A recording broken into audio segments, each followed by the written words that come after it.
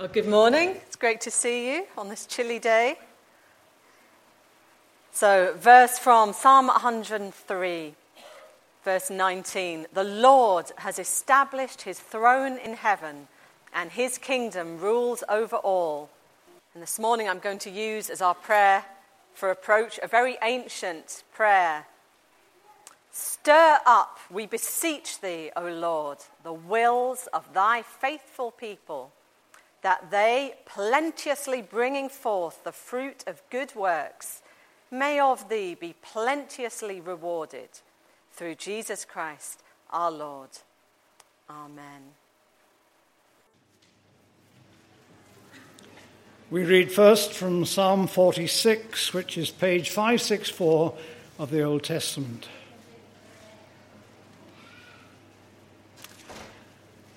God is our shelter and strength, always ready to help in times of trouble. So we will not be afraid, even if the earth is shaken and mountains fall into the ocean depths, even if the seas roar and rage and the hills are shaken by the violence. There is a river that brings joy to the city of God, to the sacred house of the Most High. God is in that city, and it will never be destroyed. At early dawn, he will come to its aid. Nations are terrified. Kingdoms are shaken. God thunders, and the earth dissolves. The Lord Almighty is with us. The God of Jacob is our refuge. Come and see what the Lord has done. See what amazing things he has done on earth. He stops wars all over the world. He breaks bows, destroys spears, and sets shields on fire. Stop fighting, he says, and know that I am God, supreme among the nations, supreme over the world. The Lord Almighty is with us. The God of Jacob is our refuge. And Luke chapter 23 from verse 32. That's page 113. Chapter 23 from verse 32.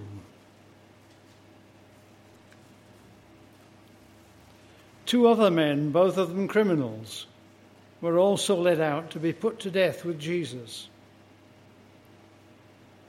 When they came to the place called the Skull, they crucified Jesus there, and the two criminals, one on his right, the other on his left. Jesus said, "Forgive them, Father. They don't know what they're doing." They divided his clothes among themselves by throwing dice. The people stood there watching while the Jewish leaders jeered at him. He saved others. Let him save himself if he is the Messiah whom God has chosen. The soldiers also mocked him. They came up to him and offered him cheap wine and said, "Save yourself if you are the king of the Jews." Above him were written these words, "This is the King of the Jews." One of the criminals hanging there hurled insults at him. "Aren't you the Messiah? Save yourself and us." The other one, however, rebuked him, saying, "Don't you fear God? You received the same sentence he did. Ours, however, is only right, because we are getting what we deserve for what we did. But he has done no wrong." And he said to Jesus, "Remember me, Jesus, when you come as king." Jesus said to him, "I promise you that today you will be in paradise with me." Well, I always look forward to my visits here and look forward to receiving my assignment from Anne in advance. And it's a good discipline to have to work to a set theme or a text, and I welcome that. So my mission this time, should I choose to accept it, was just 3 words: Christ the King. So I was intrigued. And on perusing the lectionary, I discovered that this Sunday is indeed the solemn yet joyous feast of Christ the King. Now, Martin and I worshipped in Anglican churches for many, many years, and I don't have any memory of ever observing this particular date in the calendar. But it's actually the last Sunday of the liturgical year. So if we're working in that liturgical framework, it's quite an important moment. It's the sense of something ending and something else about to begin. It's like a liminal time, a time for opportunity. And apparently this feast was first brought into the Catholic Church by Pope Pius XI in 1925. And he introduced this feast in response to growing nationalism and secularism, which was interesting. And any cooks among you might know this Sunday by a slightly different name. Today is Stir Up Sunday. I don't know if you knew that. It's the day when you might start thinking about giving your Christmas pudding a bit of TLC, mixing up the fruit or soaking it in whatever concoction you like to soak it in. Today is the day. Now, I myself prefer to make a very light Jamie Oliver pudding, and I don't do that until the 23rd of December. But today is Stir Up Sunday. And that name, Stir Up Sunday, comes from that prayer that I used earlier, that collect. And it expresses the desire that God would stir up the hearts of his people and motivate us towards more passionate discipleship and greater fruitfulness. So I suppose my prayer for today is that we will be stirred or even shaken, if necessary, as we explore what it means for Christ to be King. Now, I've chosen the gospel reading for today. And confession, I know you're not supposed to have favourites among the Gospels because they're all God's word and they all teach us about the life and work of Jesus. But Luke really is my favourite. I think I like it because it's got lots of detail in, and it's also very human. It portrays Jesus in this whole series of very life-giving and affirming encounters with ordinary people, often people who are on the margins of society. So Luke 23 takes us to the climax of the gospel narrative, back to that first Good Friday, when Jesus has eaten the Last Supper with his disciples. He's spent time in prayer on the Mount of Olives, and then we've witnessed Judas's betrayal, Peter's denial, and we've seen Jesus arrested, beaten, tried by a kangaroo court. And then the agonizing walk to the appointed place. Jesus in front, step by painful step, and Simon of Cyrene behind, carrying the wooden cross on his back, and a crowd of distraught women following afterwards. And it does seem strange to revisit the crucifixion at this time of year, but this event is decisive and definitive. It's something we should come back to regularly. So let's take a closer look at this passage. Well, where are we? We're in Golgotha, the place of the skull. It was probably called that because of the shape of the place. In Latin, the place is called Calvary. And tradition has it set on a hill, although it doesn't actually say that in the Bible. But it probably would have been a visible place so that the crucifixions would have been a maximum deterrent to any other would-be criminals there. And here at Golgotha, the soldiers put up 3 crosses. Nothing new to them, just business as usual, and a very grim business it was too. You know, crucifixion caused a very slow and agonizing death, and the victim would die primarily of asphyxiation because with their wrenched limbs and the pain and fatigue of that position, they wouldn't be able to draw themselves up to take breath. So Jesus is nailed to this cross in the middle, and on either side of him, two criminals on his right and left. We don't know what their crimes were. Tradition, again, tends to talk about thieves. We don't know that they were thieves, certainly not from Luke's account. The word that's used to describe them is just the word for an evildoer, a lawbreaker. But the fact that they were crucified suggests that the Romans probably thought they were a threat to the state. These were maybe dangerous, violent men. And at this point, the spotlight shines on Jesus as he speaks one of his very short speeches. Sometimes we call them last words from the cross. In all his pain and confusion, he's not lost connection to his heavenly Father, and he calls upon him now, not for rescue, but for forgiveness for those who are carrying out his execution. He could have called down a curse or a judgment against them, but he chooses a different way. And then the focus shifts away from Jesus and the criminals and down onto the crowd below. And there seem to be three different groups going on. There's the people, the onlookers, the bystanders, general public, and they're just standing there watching. In Luke's version, they don't do anything particular.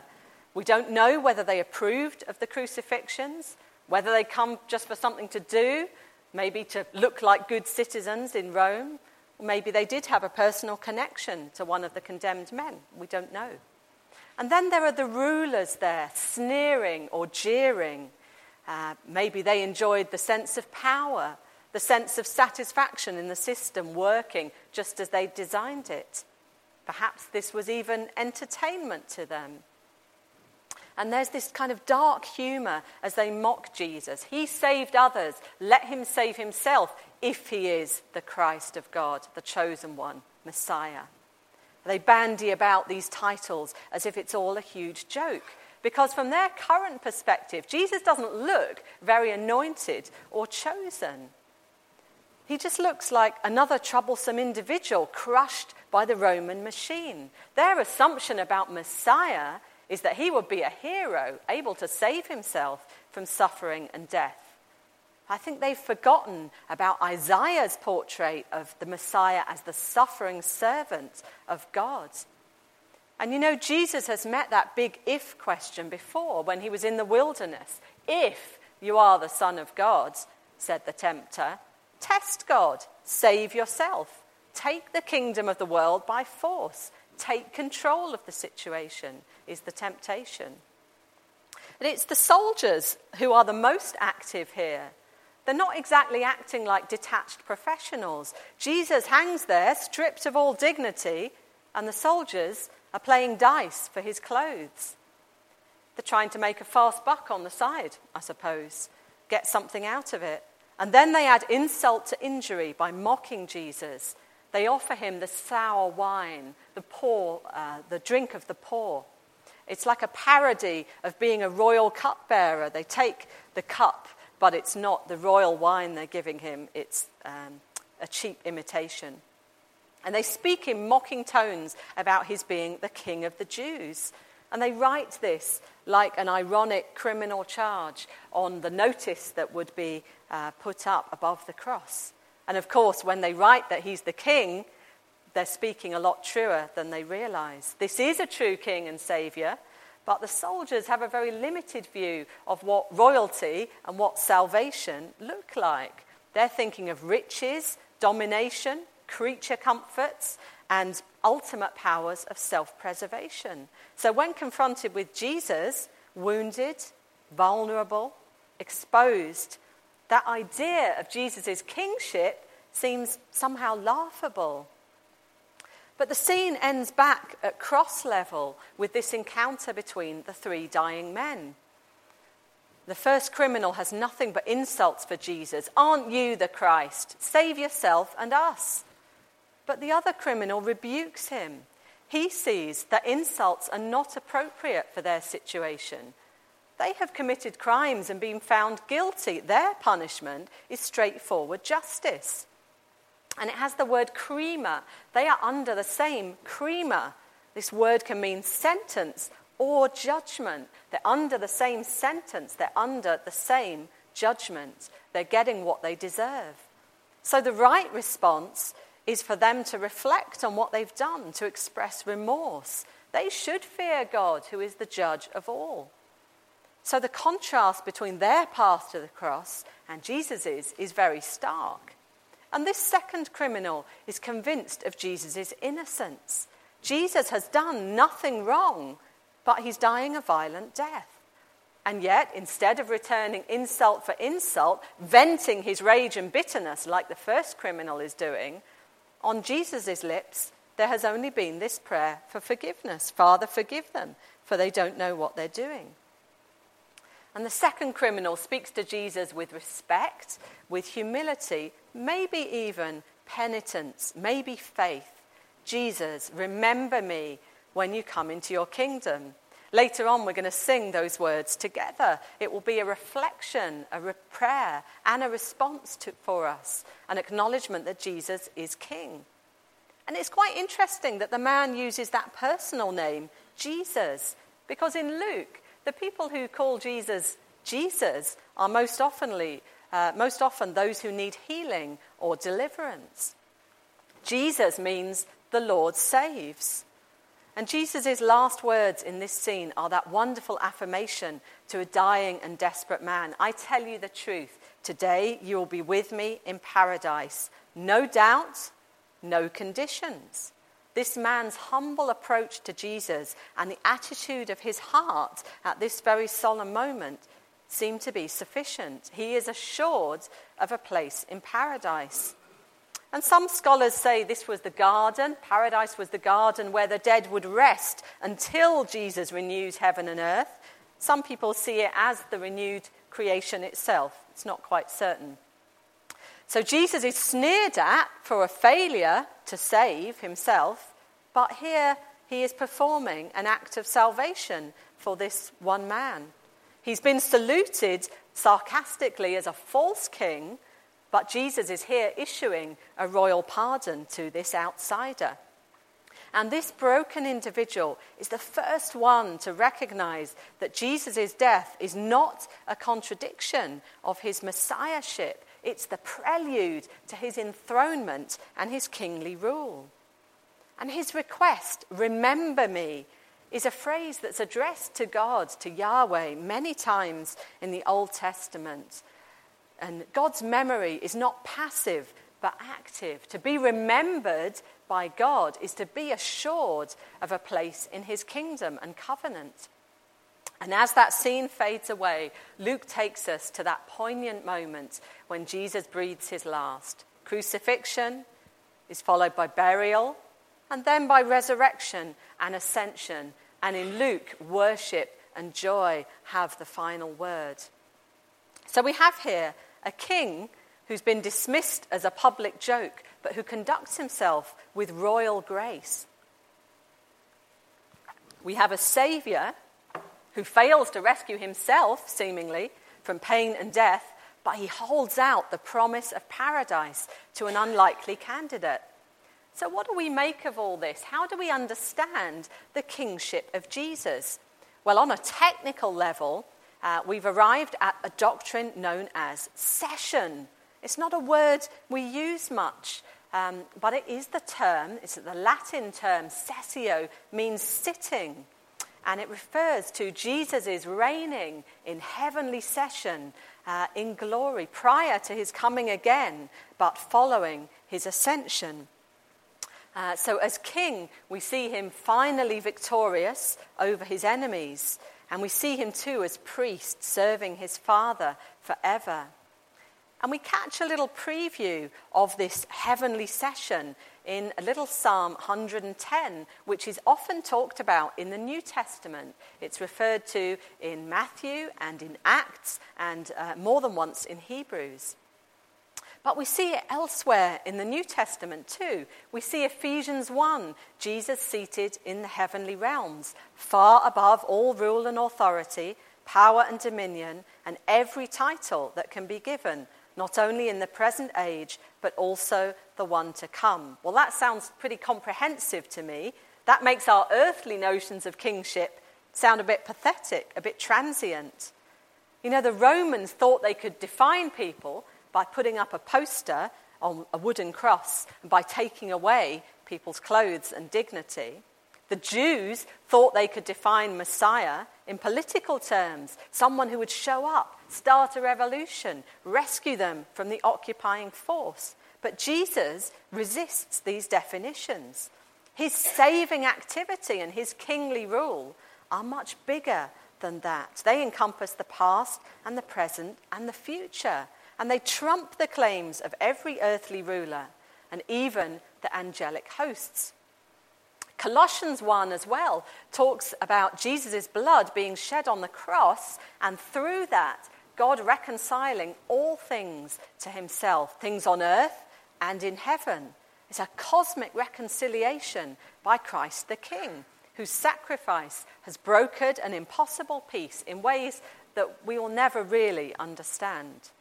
And of course, the Bible closes with the pictures of Jesus in Revelation, the Lamb enthroned, surrounded by the crowds of worshippers who cast down their own crowns in devotion to the one who deserves all honor and glory and power. So Christ the King shines out in undisputed splendor from our Bibles. So Jesus is king in a theological sense. It's an appropriate title for his divinity and his exalted position, but it still all seems a bit abstract. In what sense is he king in this world? What kind of a kingdom are we talking about? Well, Jesus talked about the kingdom right from the beginning of his ministry. And in Luke chapter 4, we see him in the synagogue teaching from the book of Isaiah. The Spirit of the Lord is on me because he has anointed me to preach good news to the poor. He has sent me to proclaim freedom for the prisoners and recovery of sight for the blind, to release the oppressed, to proclaim the year of the Lord's favor. The message of the kingdom is that God is at work, as he always has been, but now in greater fullness and in a more accessible way through Jesus. I'm taking an extra module at the college just now. They haven't quite got rid of me yet. And I've been doing an Old Testament module, and we've been rereading, not quite all of it, but large chunks of the Old Testament. And it's good to do that because you get a sense of God's overarching purpose and his concern for justice and righteousness, and also this story of salvation that is there for all who will receive and respond. You know, salvation is a many-layered thing, and Jesus chooses these verses from Isaiah as his snapshot of what salvation looks like. It looks like freedom and liberation. It looks like the good news of God's favor. And we see him, and that scene at the cross, we see him demonstrate it. Salvation looks like a confident assurance made to a broken criminal. It looks like an invitation and a promise of welcome. It sounds like a prayer for forgiveness for your enemies instead of cursing and mockery. And it looks like extreme vulnerability made possible only by absolute trust in the goodness and wisdom of the Father. It looks like innocence ignored but finally vindicated, like peace forfeited for a moment but then multiplied abundantly. This is the King showing us what the kingdom looks like. It's unexpected, even unorthodox. So Jesus is king. It's theologically true. It's an eternal reality in the heavenly realms. And here on earth, that kingdom has been inaugurated. The seed has been planted. The kingdom is very near us. And it becomes a present reality to the extent that we honor the kingship of Jesus and to the extent that we cooperate with his manifesto. Now, I did find it difficult, really, to know where to go with this text and this theme, how to bring it closer to our daily lives, because it can seem a bit ethereal, really. But as I looked at this passage, I thought about Jesus coming as prophet, priest, and king into a cynical world. Now, the people here, they're very passive, they're very laissez-faire. You've got the mocking soldiers, you've got sneering rulers. These people know nothing about kingdom values, but in Jesus we hear the language of prayer and promise. And we too are kingdom people in a cynical world. And I had two particular strands of thought that came to me as I was reflecting on this passage. I hope you don't find them too random. This is how my brain works. But the first one was this. It was about the nature of the gospel. And over the last year or two, everywhere I go, I keep coming across this question. What is the gospel?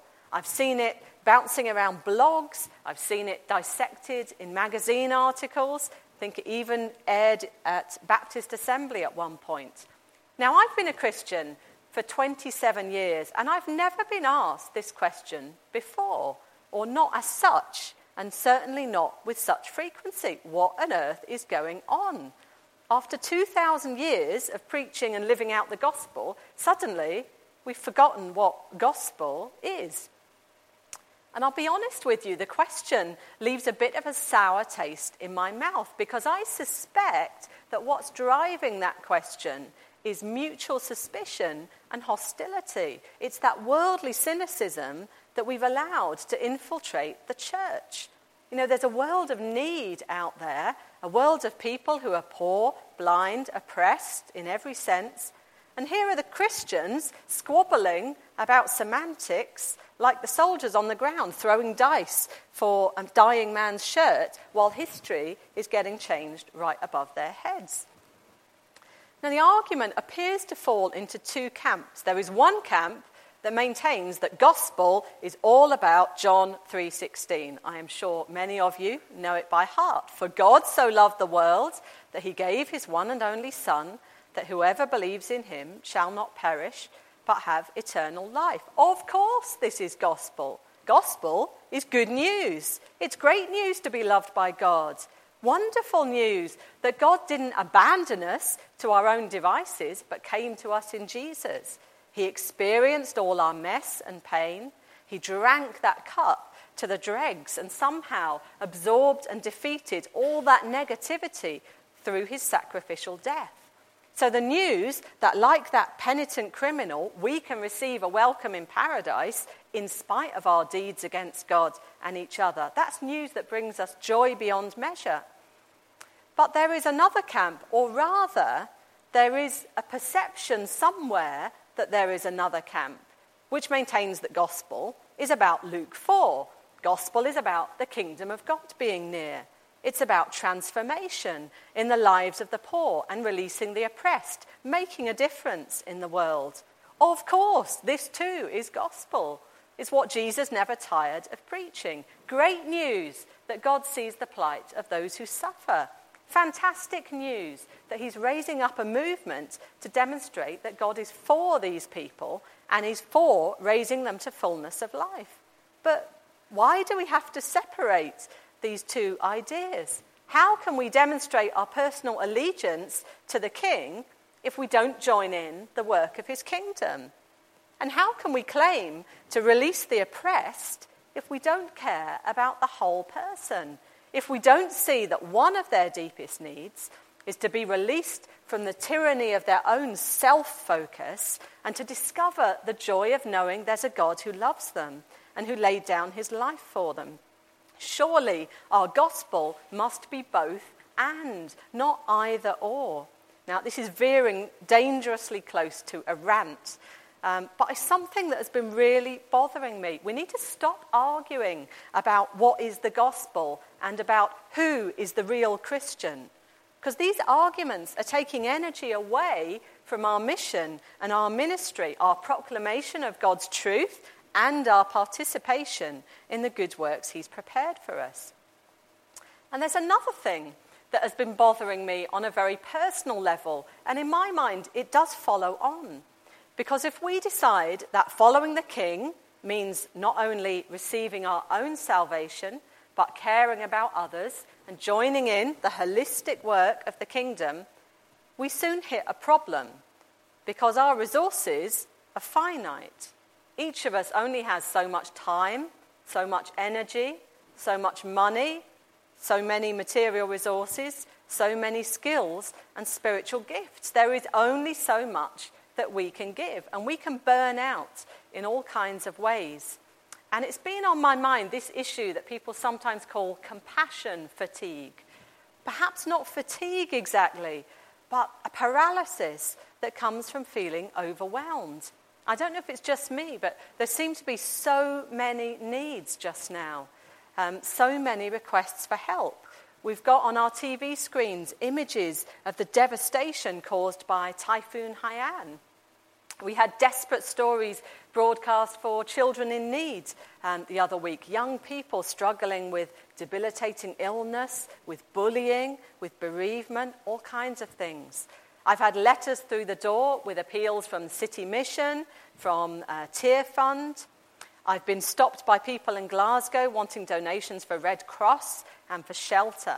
You know, we are not bottomless pits. And I really struggled a few weeks ago. I had a phone call from Christian Aid. Now, we have been giving a small monthly gift to Christian Aid for years. I've been involved in the local collections in Cooper for Christian Aid Week. I support what they do. But I had to tell this guy I couldn't afford to give any extra. And he stuck to his script. Perhaps you could give £8 extra a month. Perhaps you could give just £4 extra a month. Perhaps just £2. And I stuck to my script. Well, you know, I'm not working just now. We're already giving what we feel we can. We've got other causes we want to support. And I felt horrible. I don't know if you've had a similar experience.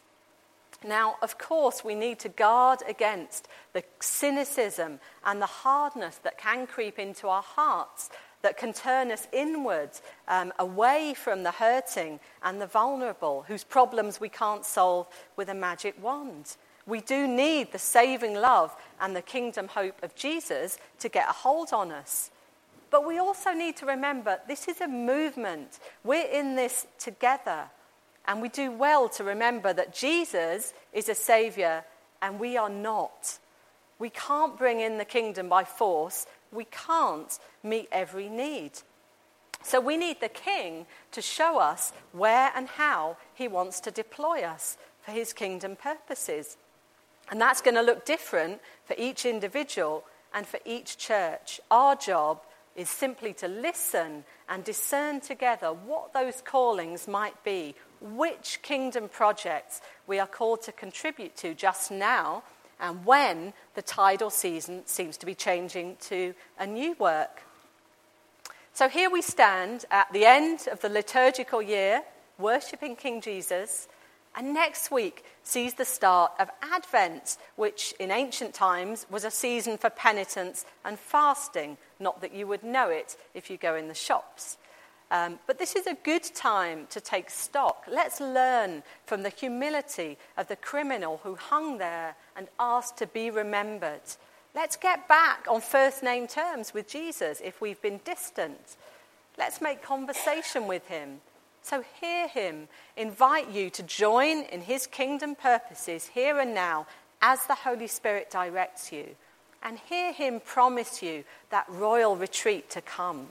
So let's use this season of Advent to recalibrate ourselves as kingdom people in a cynical world. Amen.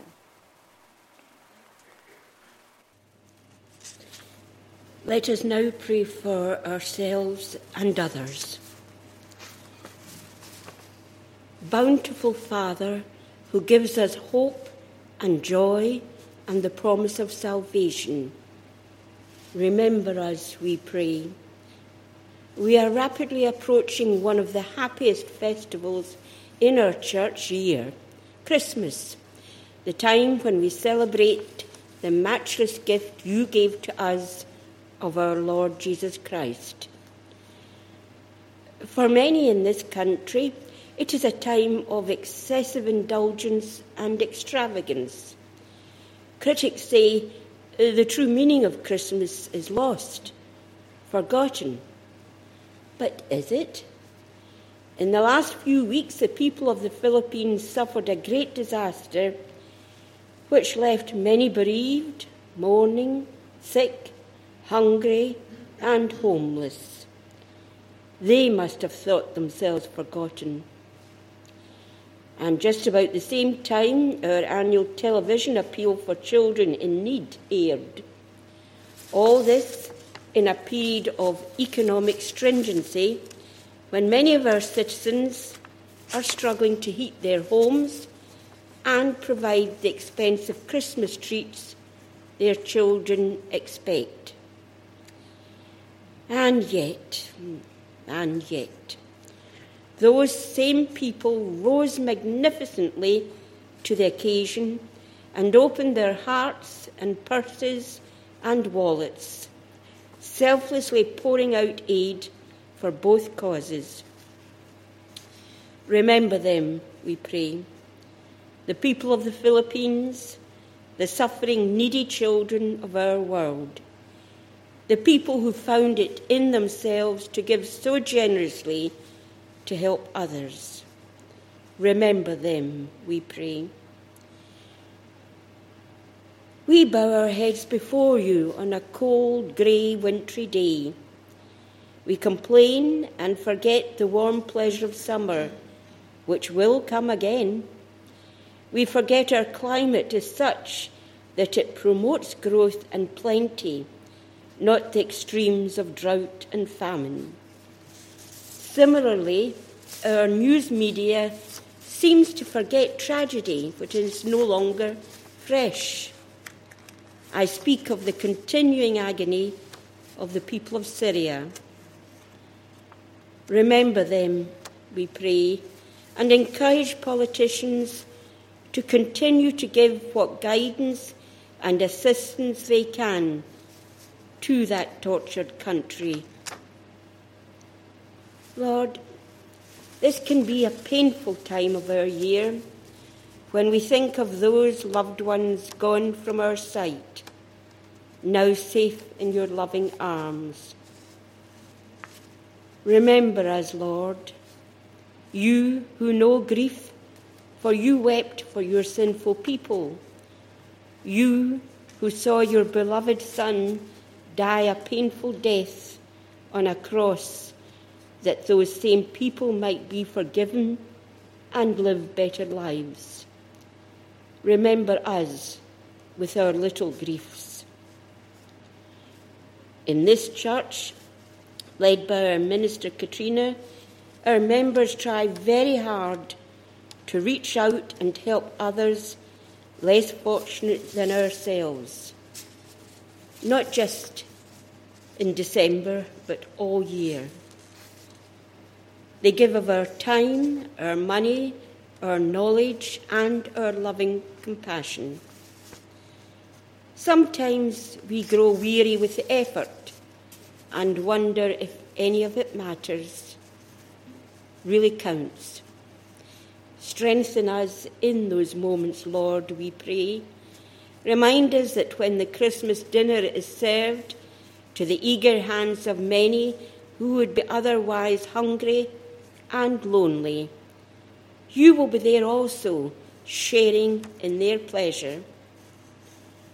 Remember them, Lord, those in our church who care and work for us all, whether it be cooking, baking, serving tea, arranging flowers and chairs, preparing and editing our magazine, singing joyous songs, playing beautiful music, planning events to teach children of all ages the story of your abiding, all-encompassing love. Remember them, we pray. Finally, we pray for our visiting preacher, Amanda. Help her when she goes to Calcutta. She will see many things which will scar her forever. Help her to rise above that and continue on with the good work. Encourage her in the path she treads towards you. Help her to lead wisely believers along the right road. Remember her, we pray, as we give thanks to all who point us on the way beyond Bethlehem and Calvary. Remember us, Lord. Help us to live every hour of every day remembering you.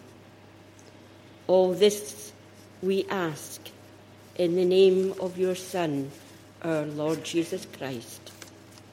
Amen.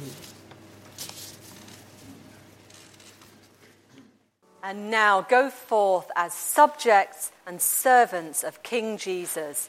Walk with dignity as members of a royal family. Listen to the King's voice and be ready to play your part in the work of the kingdom, spreading his love, truth, justice, and righteousness. Go in the name and strength of Father, Son, and Holy Spirit.